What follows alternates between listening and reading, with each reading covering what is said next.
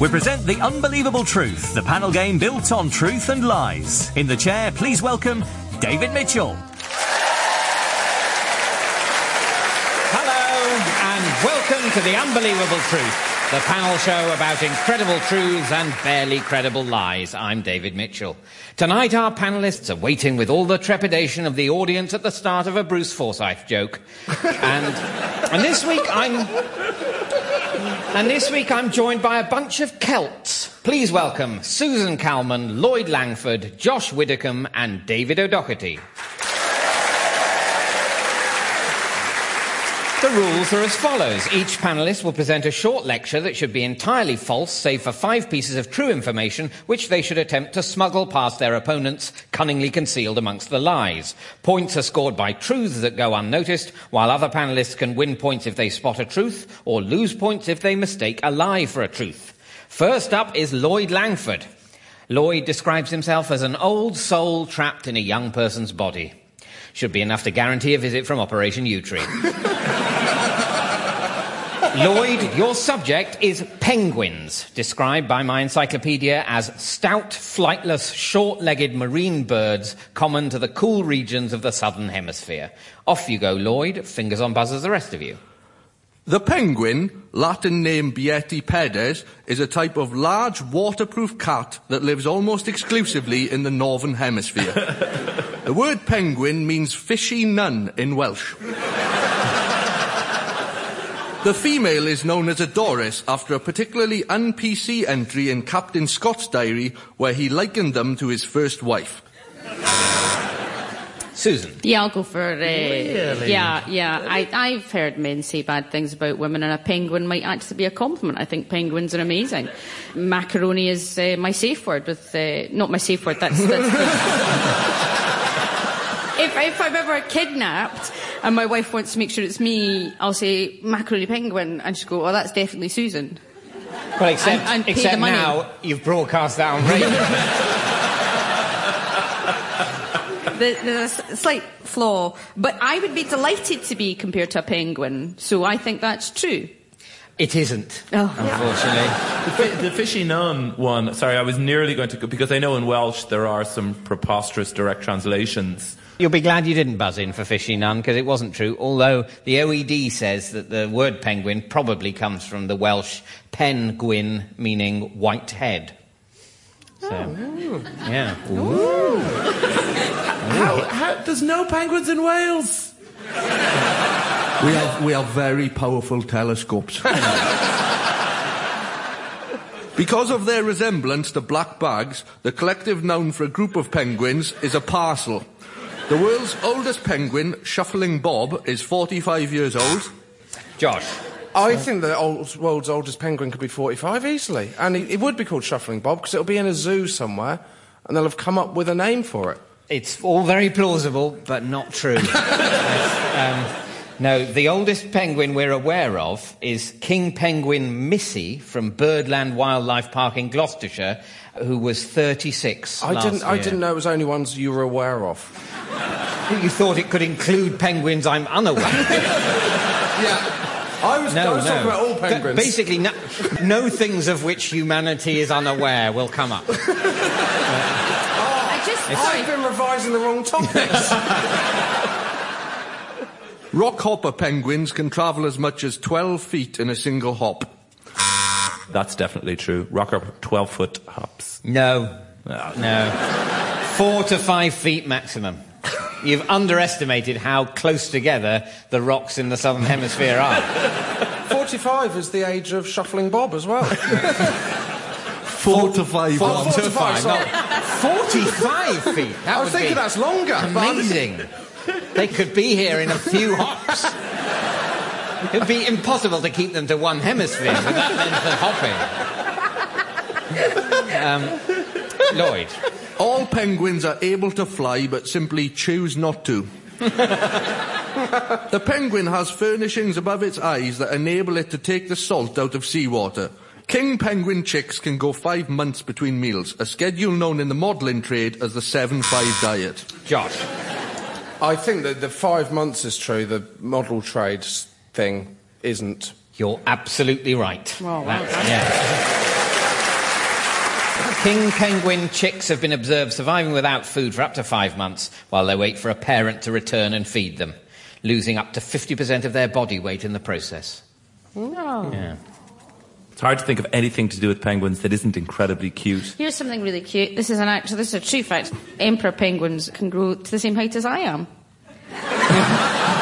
I'm the same height as a fully grown emperor penguin. That provides a tremendous opportunity for a disguise. How far can you jump? Thunderbird star Spencer Tracy turned down the role of the Penguin in the Batman TV series because the producers wouldn't allow his character to kill Batman. Susan. Absolutely true. It is absolutely true. Yeah. Yes, he was the first choice, but when he insisted that his character had to kill off the star of the show, the role went to Burgess Meredith instead. Mm-hmm. A captive penguin is 50% more likely to be gay than a wild one. Josh. Yes, I like the idea of that. I think... Sorry, Josh, you like the idea of captive animals being more gay than free animals? You homophobe? What's going on? Yep. You like the idea of inducing homosexuality through captivity? You'd get I'm not going to lie to you. When I'm keen on it. If I could get Cheryl Cole in a box, then... So basically, if this is true, I'm not a homophobe, and if it's a lie, I'm a homophobe. I've got bad news. Yeah.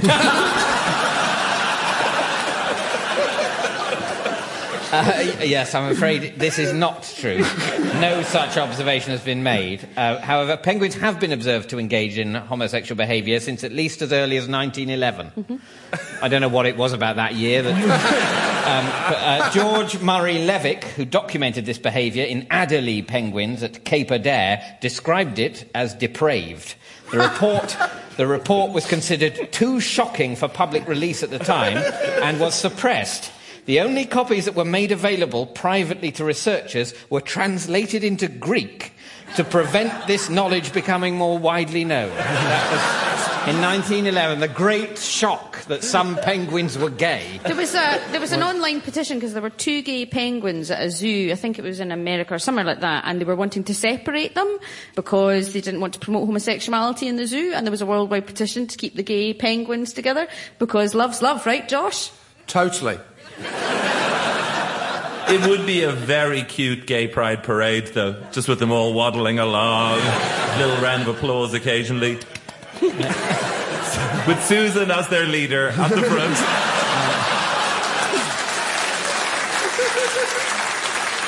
Yeah. Chinstrap penguins can generate rectal pressure that is 4 times that of a human, about 7 psi, the same as a keg of lager. Finally proving that there is at least one arse in the world more powerful than Donald Trump. David. I'm going to say that rectal pressure is presumably farts. And so maybe that's how they propel themselves through the water. That's what I'm imagining then. That's how they can jump 45 feet. I don't think it is how they propel themselves through the water, but that fact about rectal pressure was true, David. Well done. And that's the end of Lloyd's lecture. And at the end of that round, Lloyd, you've managed to smuggle 2 truths past the rest of the panel, which are that the collective noun for a group of penguins is a parcel. And the second truth is that penguins have furnishings above their eyes to enable them to take the salt out of seawater. Yeah. And that means, Lloyd, you've scored 2 points. OK, we turn now to David O'Doherty. As well as stand-up comedy, David has written a play in which the audience enter to find him asleep on stage.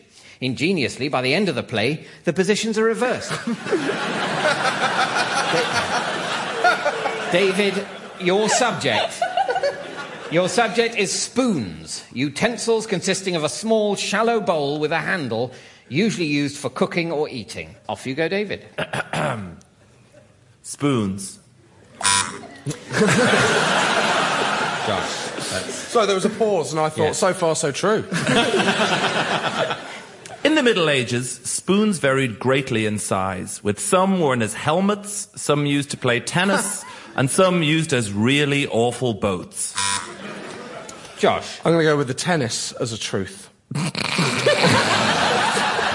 Because I think it would be fun. Well, if it hasn't been invented, I know what I'm doing 10 a.m. tomorrow morning. Well, I'm not saying it isn't worth a try, but it hasn't been invented yet. So. Well, it has now. Well, to be honest, if it really takes off between now and the broadcast of this show, we could look really stupid. as spoon tennis takes over the world. But no, it's not true yet. It's all going to take testing, weeks in the lab. But You could use a shallow ladle would give you more kind of... For serving? Yeah. But if...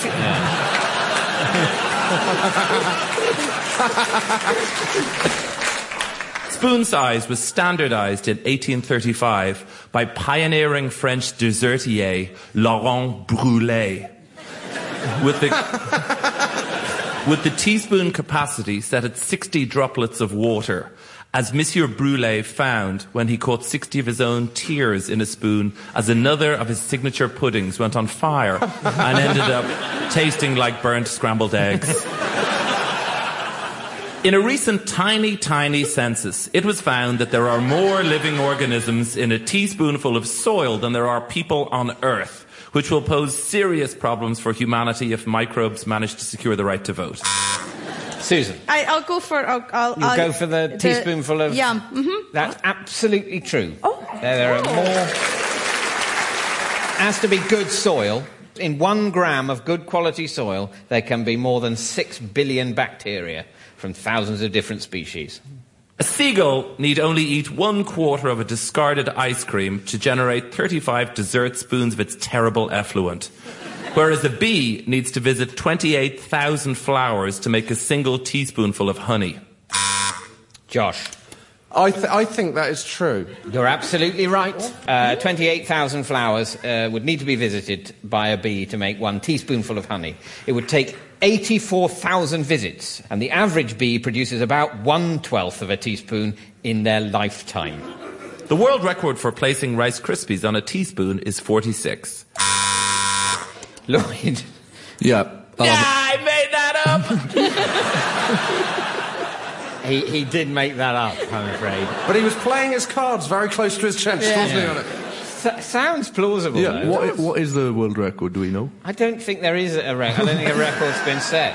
That's another thing to do in the morning after a good game of spoon tennis. The world record was 46, and its discovery was Canada's most popular TV show in 1959. The sequel in 1960, which revealed that 18,000 grains of sugar can fit on a teaspoon, rated much worse. Lloyd. I'm going to have a crack at the old sugar on a teaspoon.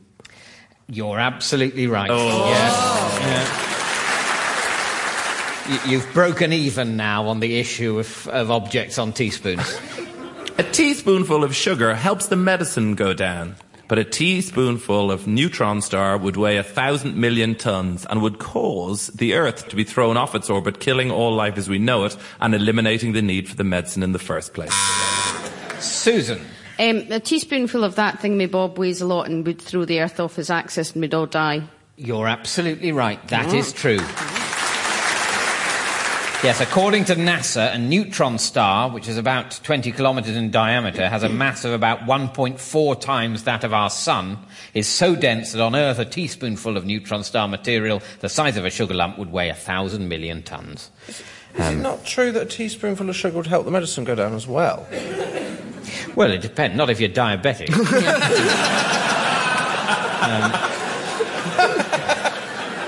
Anyway, that's the end of David's lecture.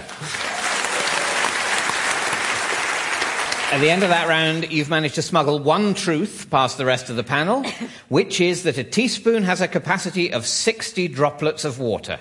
Oh. These are 60 metric droplets. However, there are 36 medical drops and only 30 imperial drops in a teaspoon. And that means, David, you've scored 1 point. A book actually exists called Collectible Spoons of the Third Reich. It's absolutely true. As it happens, such spoons are very easy to spot in any place setting. They're on the extreme right. Next up is Susan Calman. Susan, your subject is dolls. Small-scale models of human beings commonly used as toys for children. Off you go, Susan. I recently returned from a successful tour of my one-woman play about Cagney and Lacey. On my return to my hometown of Guildford, I sat down with my 30-strong management team to discuss how to exploit my almost stratospheric rise to international fame. The obvious choice was a range of Susan Calman action dolls. Hardly any remarkable people have had dolls made in their image. A ventriloquist doll won an Oscar in 1937. It was dressed as Hitler. David. I think the Hitler doll, Gittler, as he was known, won an Oscar in 1936. I'm going to give you the point. Because what Susan said was a ventriloquist doll won an Oscar in 1937. That is true. She then went on to say it was dressed as Hitler. That is not true. But, you know, in general, you thought a ventriloquist doll won an Oscar, and that is true. So. Did the ventriloquist himself get Best Supporting Oscar? Edgar Bergen was presented with the honorary award for his outstanding comedy creation, Charlie McCarthy, which was a ventriloquist doll. The award was a wooden Oscar statuette with a movable mouth. Yes, of course, every child in the land would want a Calman doll for Christmas, and a few mums as well, no doubt. Could my dolls succeed in being all things to all people? In her 87 years on sale, Barbie has been a char lady, a bounty hunter, and a diplomat. Lloyd. Could I hazard a guess that Barbie has been a diplomat? Barbie's never been a bounty hunter, though. Come on. That's not something you associate with Barbie. Let's get those deaths, Barbie. No, I mean, you're right, David. She's never been a bounty hunter. But has she been a diplomat? She has been a diplomat. Yeah. There we go. I had a Barbie doll and I dismembered it within 3 minutes because I wanted an action man instead of a Barbie doll, but because of the way the 70s were, you know what I mean? No one complains about action. Action men are always soldiers. Always. You never get an action man who's a choreographer, or an accountant, or, what's the other main job? I don't know, does panel shows, but she was a diplomat. She wasn't. She was some plastic. But, she was moulded to represent a diplomat. This was Summit Barbie, which was introduced in 1990 to commemorate the end of the Cold War. She's also been a potato picker, a Greenham Common protester, and a man called Sean. But what should my doll be? How realistic should we go? The first Barbie dolls had hair that, when pulled roughly, would actually seem to grow, and nipples which were later shaved off and used as studs on the base of boots of Subbuteo players. Lloyd. I'll have a crack at the... Keep going, go on. Go on, Lloyd. What would you like to have a crack at, Lloyd? Let's see. I was going to say I'll have a crack at the roughly pulled hair, and it brought back sexual memories for myself. Yeah, no, that's not true. Oh. No. That was a girl's world. Yeah, sisters, yeah. That was perhaps the most sinister of all girls' toys, which was essentially the head of a mannequin, that if you pulled the hair and you could style it, and so you woke up, I've had a nightmare, and then you would just see a dismembered head sitting in, a life-size head with hair that grew. That you pulled, and you could restyle it and then stuff it back in and then pull it back out, and because all girls want to do is do each other's hair and talk about boys. It would make more sense if you put cress seeds in her hair and then just watered her. You would get... Or little snake eggs. And then they can hatch. And then Medusa the Barbie. snakes could come out. Yeah, but, like the Medusa. That's the most horrific thing. And then you'd wake up having a nightmare, but it'd be okay because you'd be immediately turned to stone. The next problem was... How would I market the dolls? Should we use emotional blackmail to raise sales? Leave them in a skip to be found like the Cabbage Patch dolls were in America? Or go for the jugular and sell it with a note saying I was abandoned and needed raising like the Ideal Company's baby doll? The dolls are on sale now, the ideal Christmas present. Some limited edition ones have my actual eyelashes stapled onto them, just here and there. Merry Christmas, kids. Sleep tight. Lloyd. Did the Ideal Company say the dolls had been abandoned? You're absolutely right. The Ideal Toy Company brought out a lost little baby doll in 1968, which came with a card pinned to it, which suggested the doll had been abandoned. It read, "I'm little lost baby, you can make me happy." By pulling a lever on the back of the doll's neck, her head would spin exorcist style inside a non-removable pink hood to reveal a sleeping face, a laughing face, and a crying face.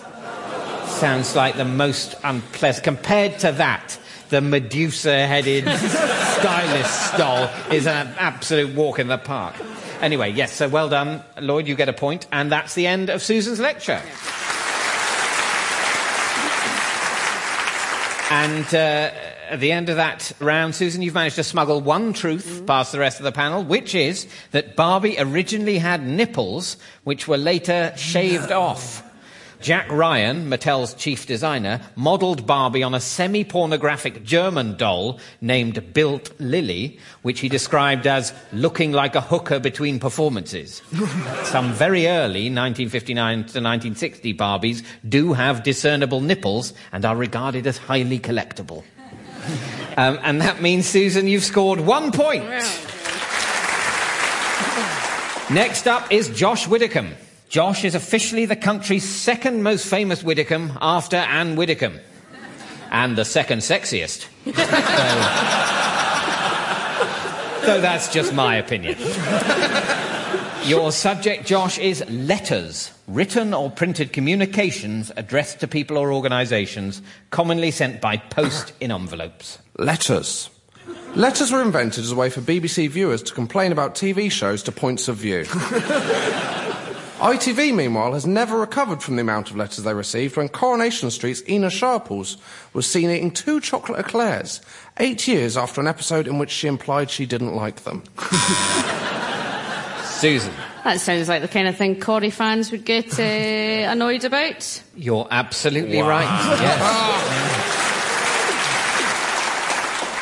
The only letter you don't have to pay postage on is a fan letter, as they spread so much joy. Pope John Paul I held the record for writing the most fan letters, including fan letters to, amongst others, Jimmy Greaves, Pinocchio, and his favourite pop group, Dave D, Dozy, Beaky, Mick and Titch. Susan. I think the Pope wrote a lot of fan letters to Jimmy Greaves. Really? Do you think that? To Jimmy Greaves. Well, I'm not saying specifically Jimmy Greaves, but I think the Pope wrote a lot of fan letters. Now, I'm going to have to ask you to be specific as to who you think. She went with Jimmy Greaves. Yep. Pope, no, I didn't go with Jimmy. Don't you make me do it again, Josh. Pinocchio. You're absolutely right. Pope John Paul I's letter to Pinocchio can be found in a volume of his collected letters in which he discusses pangs of adolescence with Pinocchio, advising him to keep himself pure with potential girlfriends. I didn't know that about Pope John Paul I. Neither did Susan. That's why she got it wrong the first time. Clyde from Bonnie and Clyde fame wrote a fan letter to Henry Ford praising the Ford's V8 model as the finest of the many cars he'd stolen. Yeah, that's gotta be. That's definitely true. You don't even have to say it's right. Just give me the point. Carry on reading, Josh. Do you not want to go with Jimmy Greaves as your answer? The things I do have to say, and it is true. Yeah! The letter, which is still on display at the Henry Ford Museum, reads, "Dear Sir, while I have still got breath in my lungs, I will tell you what a dandy car you make. I have drove Fords exclusively when I could get away with one. For sustained speed and freedom from trouble, the Ford has got every other car skinned, and even if my business hasn't been strictly legal, it don't hurt anything to tell you what a fine car you got in the V8. Yours truly, Clyde Barrow." Ah. So there you go. And I hope you appreciate that I did do the voice. Josh. In 1989, a computer error led to 41,000 Parisians being sent letters charging them with murder, extortion and prostitution instead of parking offences. Luckily, 40,000 of the recipients were actually guilty of these crimes and so turned themselves in. Susan. Yeah, I think that's the kind of thing that would happen in France. It is specifically something that did happen in France. Well done, yeah. While people believe text-speak abbreviations were invented for texting, in fact, the earliest known use of the abbreviation OMG was used in a letter to Winston Churchill. I'll have that. That's gotta be true. I imagine that. Chamberlain or someone going, oh, OMG, I've got peace in our time. You're absolutely right. Yeah.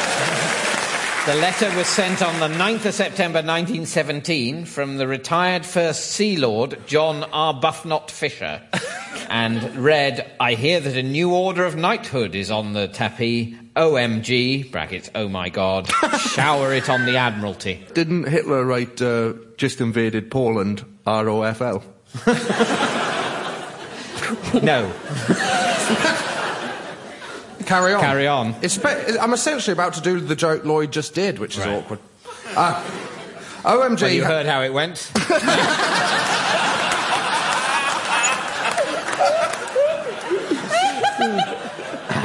And there ends my lecture. Thank you, Josh.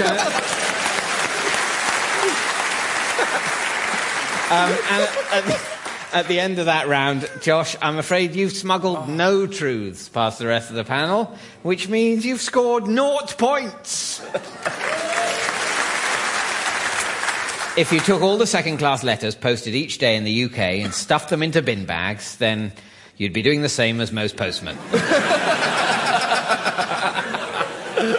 Which brings us to the final scores.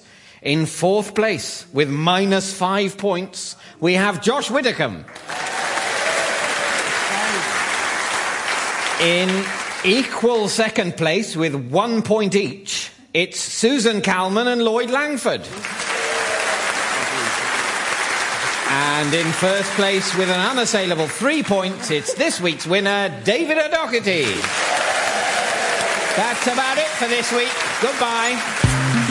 The Unbelievable Truth was devised by John Naismith and Graham Garden and featured David Mitchell in the chair with panellists Josh Widdicombe, Susan Calman, Lloyd Langford and David O'Doherty. The chairman's script was written by Dan Gaster and Colin Swash and the producer was John Naismith. It was a random production for BBC Radio 4.